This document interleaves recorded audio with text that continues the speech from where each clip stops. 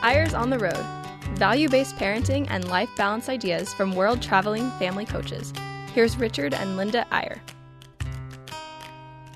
Hi, Richard and Linda Eyre again, another episode of Eyres on the Road, broadcasting today from a winter wonderland up in the Rocky Mountains, but on our way to New York City for Christmas and to talk to some great parents there in New York. And we're thinking hard this week about maybe the greatest challenge of parents at Christmas time, and that is weaning the kids away a little from all the frantic commotion about getting and what's Santa bringing and what am I going to get, and shifting it a little to the beautiful idea of the joy of giving.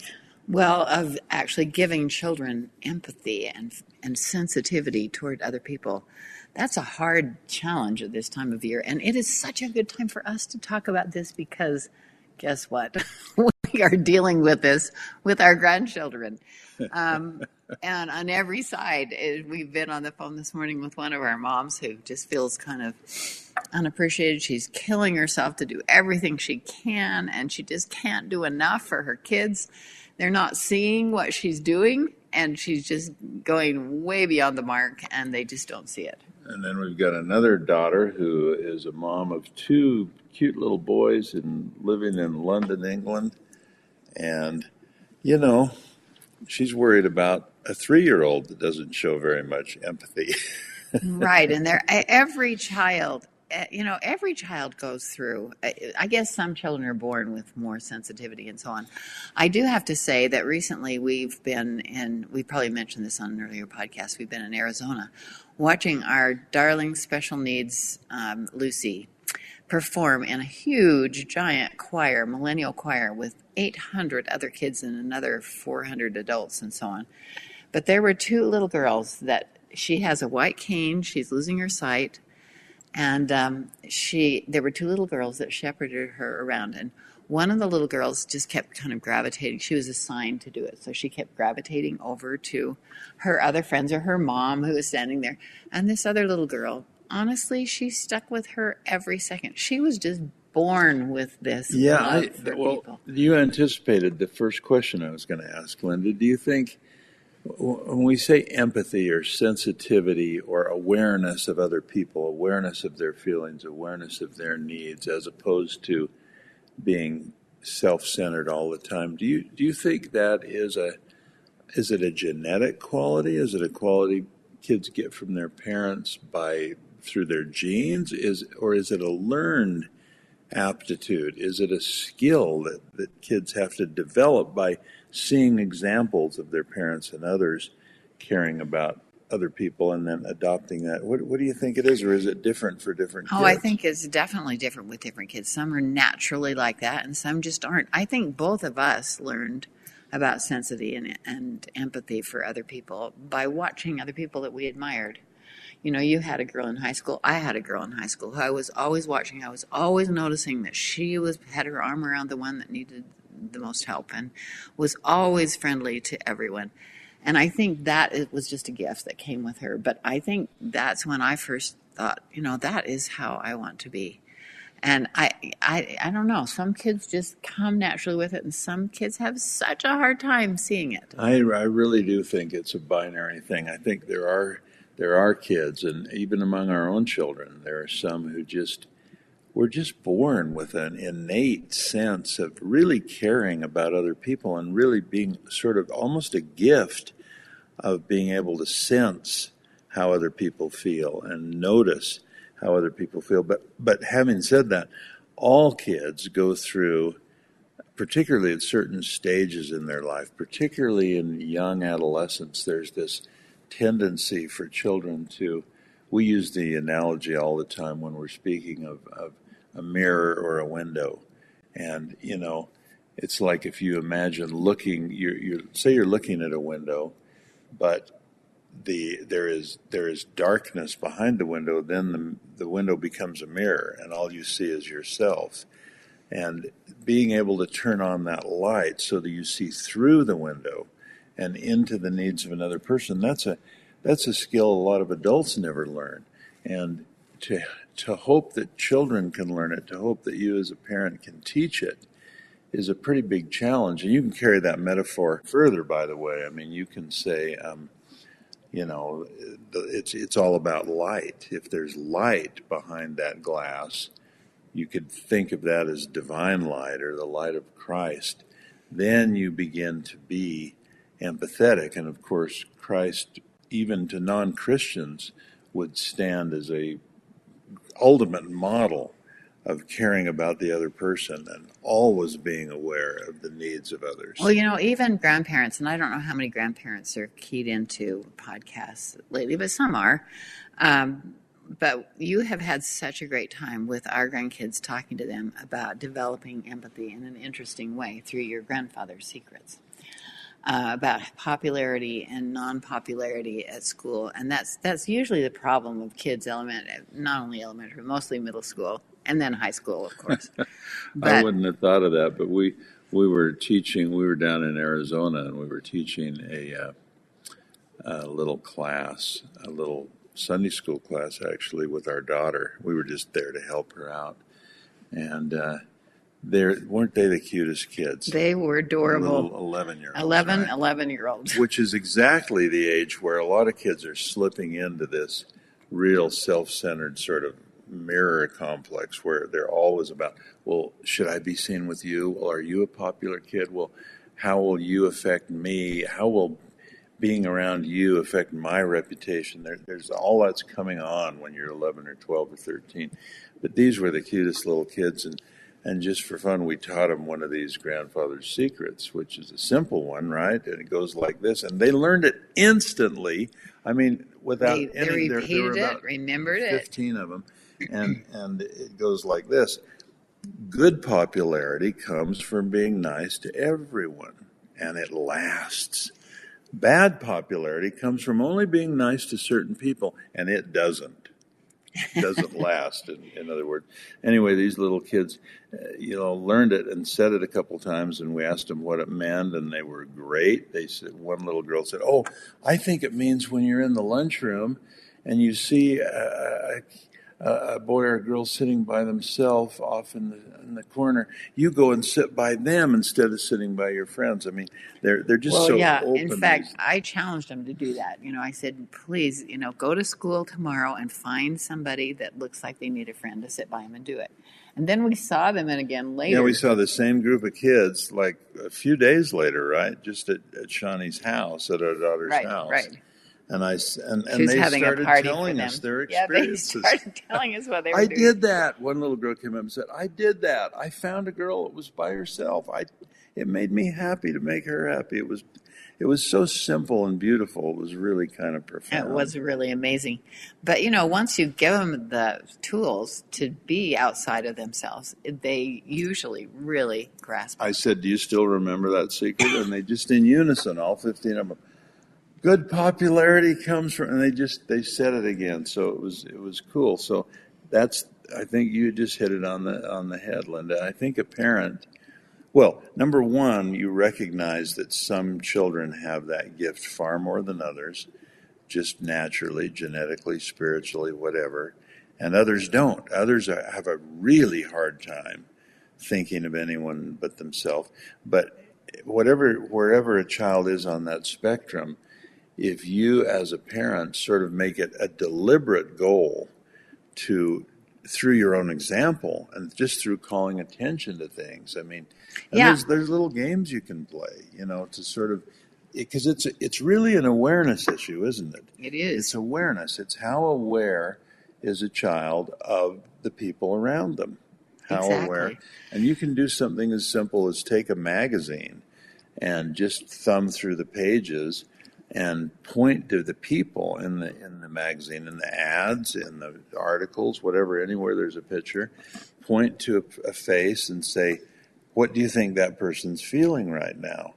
And train a child to be able to look at a face and look at where the person is and what's going on around him in that picture, in that photo, and say, well, I think he's feeling sad. I think he's feeling left out. I think he's feeling angry. I think he's feeling frustrated, whatever. Well, and I think it works all the way through. We challenged our kids at one time when we were writing this little book that they should really be talking about thinking about who would be needing help at school. We just set out a challenge. What do you think you can go to school and find somebody that needs some help? And we had two or three really awesome stories about that. Yeah, I think so. So I think what we're saying is, parents, number one, don't be discouraged if you have a child who seems insensitive to other people, because it is natural, especially at certain phases. Number two, make it a deliberate goal not only to teach empathy and sensitivity through things like looking at faces, and you can even make a list. How many ways, say to a child, how many emotions can you think of? How many different ways of feeling? And just start making a list: mad, angry, sad, happy, frustrated, worried, concerned. And you can even have a child draw little faces of people that feel that way, or look at faces, or you can just get them thinking about it, and you can be the example. And you can do it after the fact, like after you strike up a conversation with someone, or after you compliment someone and the child's there. Call attention to it. Do you know why I did that? I was noticing that person. And you can, it's an awareness thing once again. It truly is. In fact, one of our daughters in high school, we challenged all our kids at dinner, go to school and find somebody that looks like they need a friend. And she found this girl.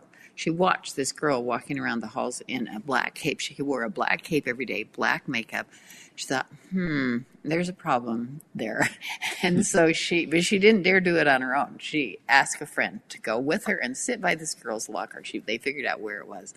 They used to sit there and eat lunch in the days when they allowed that. But it was really such a sweet story. He started talking to this girl, kind of getting her involved in asking questions and figuring out how she felt about things and so on. And she ended up taking 2 buses and coming up to their houses on weekends for parties, and became such a good friend. It was really a marvelous story. And that doesn't happen every time, obviously, but just having kids looking for people who think they think need some help. It's really awareness. Now, 2 things we want to say before we go to a brief break. One is that the reason we chose this topic this week is twofold. Number one, it's Christmas, and there's no better time to really focus on empathy and on sensitivity and on giving than at Christmas. And after the break, we're going to get into some specific ideas on how to do that this week at Christmas.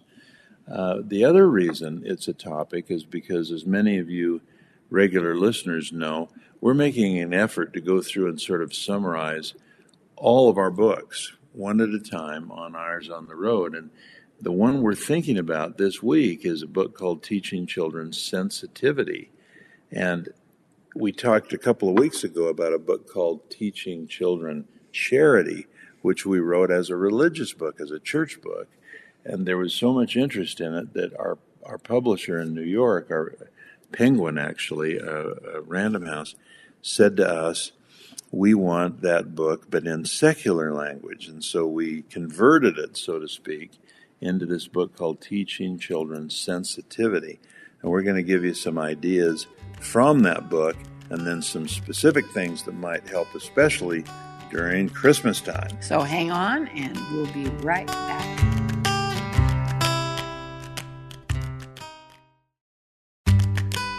Welcome back to Eyres on the Road. Here's Richard and Linda Eyre. And we're back.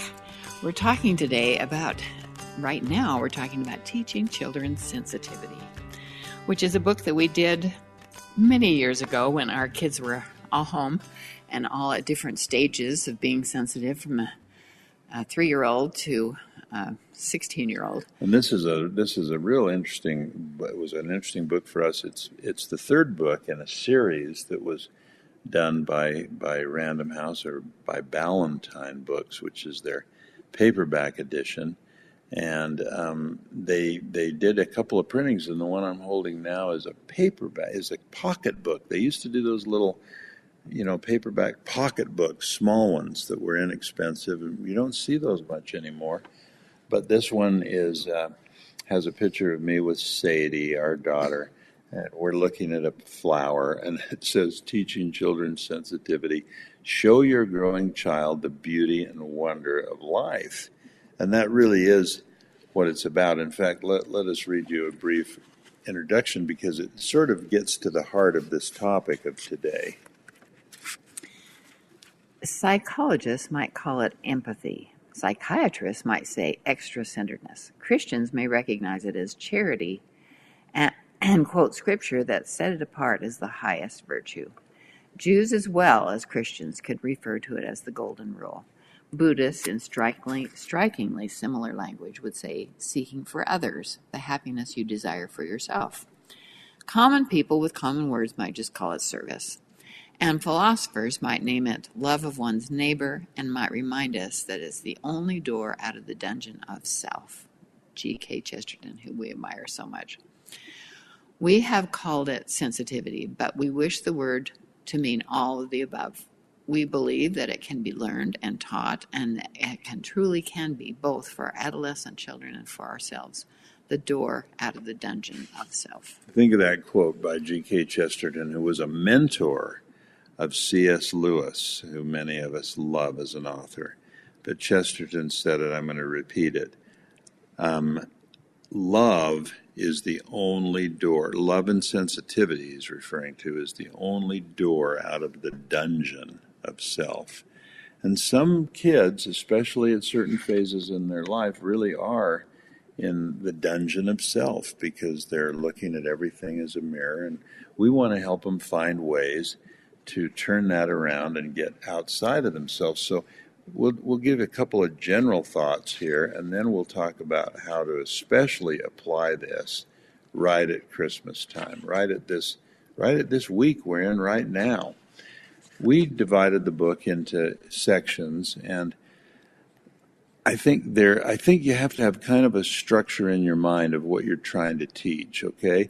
The first section is understanding, and it's for parents only. It's talking about the mirror window problem and how the ultimate solution is to be able to be more aware of other people. And then, going from there, the first implementation is observing. Teaching kids how to see more, teaching them how to listen, how to visualize, how to actually expand their awareness. Then the second section is on feeling, having congruence, being able to say how you feel.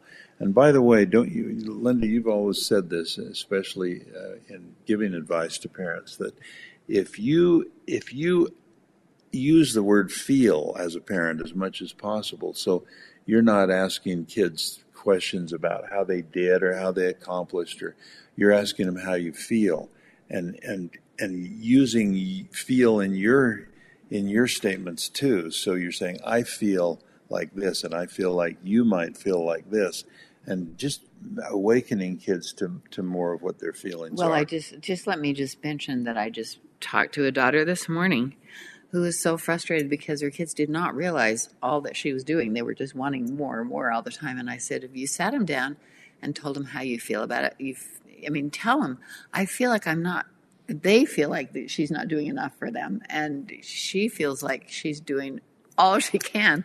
And I think if they just sit down and talk about it, she's got a part-time job and there's so many demands on her time. And I think they don't realize that. Sometimes I think we just don't sit down and talk to our kids and say, this is how I feel. How do you feel? How can I be a better parent? What would make you feel better?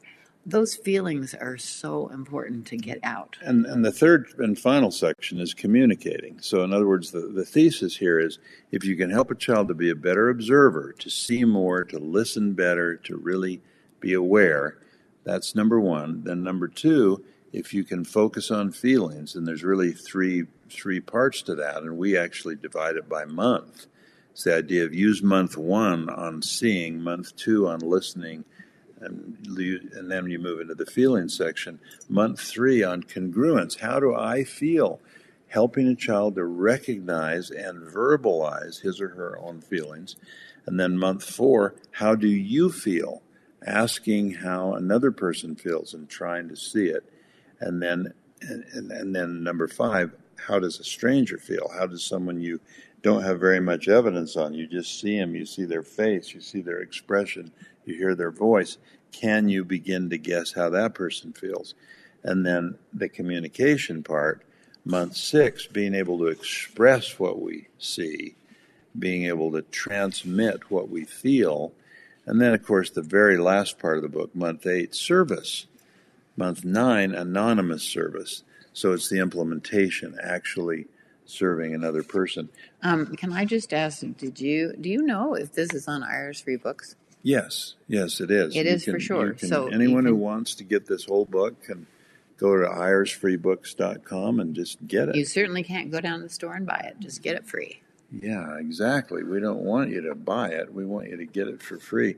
But I wanted to think for a minute, Linda, about this, how you help kids be more in touch with their own feelings. And then we'll get to the Christmas ideas in a minute.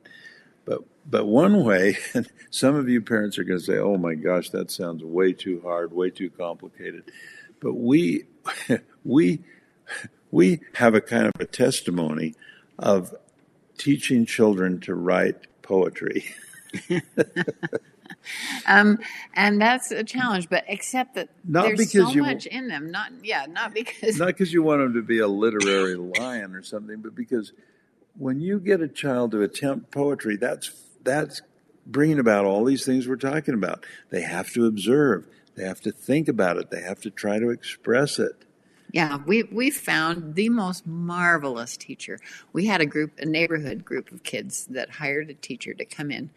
And I think there were only about 4 or 5 lessons altogether. But boy, did it affect! Oh my gosh, it affects our kids to this day. I can still remember some of the things that they wrote. Well, let's read a couple of what they wrote. Yeah, go ahead. Read. This is by Joshua Iyer, our son. At age 10, he wrote this poem.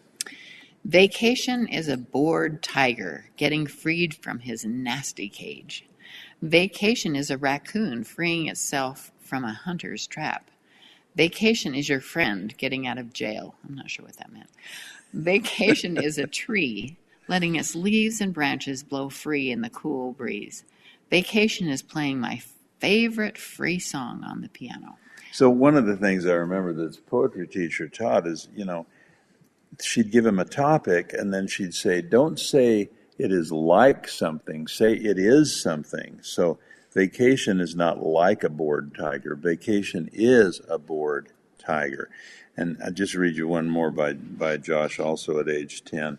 And the assignment was loneliness. And the whole idea is, how does loneliness feel? You've got to think of a way to say this that expresses a feeling. And little Josh wrote, loneliness is a TV set in an old house, which is now empty. Loneliness is when you wake up in the middle of the night while everyone is asleep. Loneliness is you by yourself on a walk. That's what I think it is. Do you? And that is such a sweet poem because we learned later in life that this was our lonely introvert. Yeah. And then maybe you should read Thunder by Sadie Iyer, who was 8 years old at the time. Thunder wanders through your dreams and sings loud and scary songs through the night. It stirs through the night dark green plants, then curls up real tight and sleeps. Oh my gosh, that came out of an 8-year-old's mind. That must have been a fabulous teacher. Man, I don't know if you're going to be lucky enough to do that because some of our kids have tried that and they haven't had as much luck, but wow. Well, what it brings out to me, honey, is that, and this is true of so many things with children, they have more capacity than we think they do. They can feel things more than we give them credit for sometimes. And I'm thinking, as parents, and I'm not trying to put anyone on a guilt trip here, but we work so hard at teaching them certain things. We want them to get their math problems right. We really want them to be able to do well in school. We want them to be able to make the little team or the drill team or we just long for their accomplishment, and we try to teach them aptitude, skills, abilities.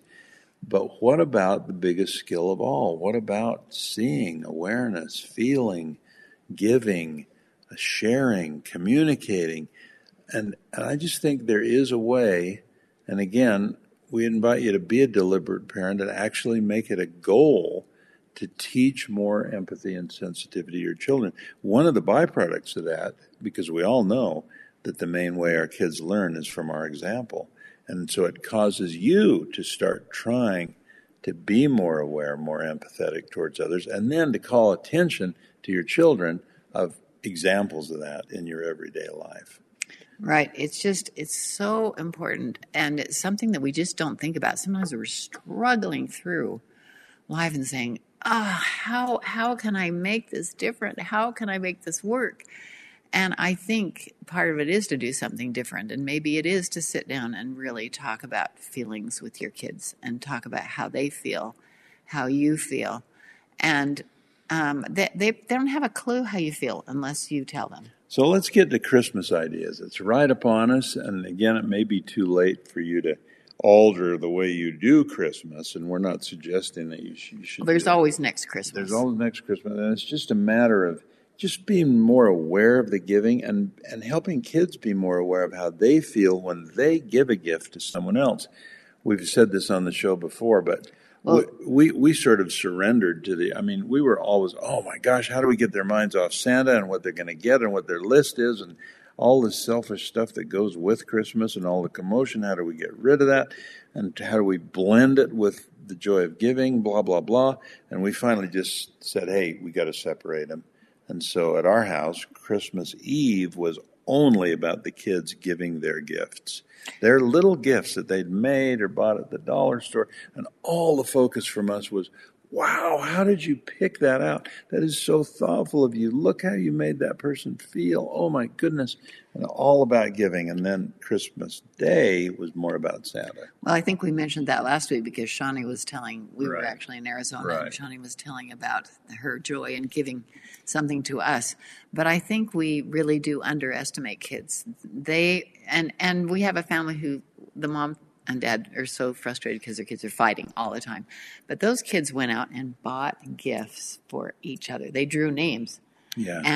And I was just talking to this mom last night, and she was just saying the kids are so excited to give those gifts to their siblings. And so many of you do a little thing where you give a gift to the homeless, or you go to an orphanage, or you do something for a less fortunate child. And I guess our whole challenge, Linda, is as parents, let's be more aware of the conscious goal of teaching our kids empathy and sensitivity. If you want to get more, go to Eyre's free books and get Teaching Children Sensitivity. Have a wonderfully Merry Christmas. We're going to be in New York City. Great place to spend Christmas, and we'll be broadcasting. We'll be doing our next Eyre's on the Road from the Big Apple. So until then, Merry Christmas and bye-bye.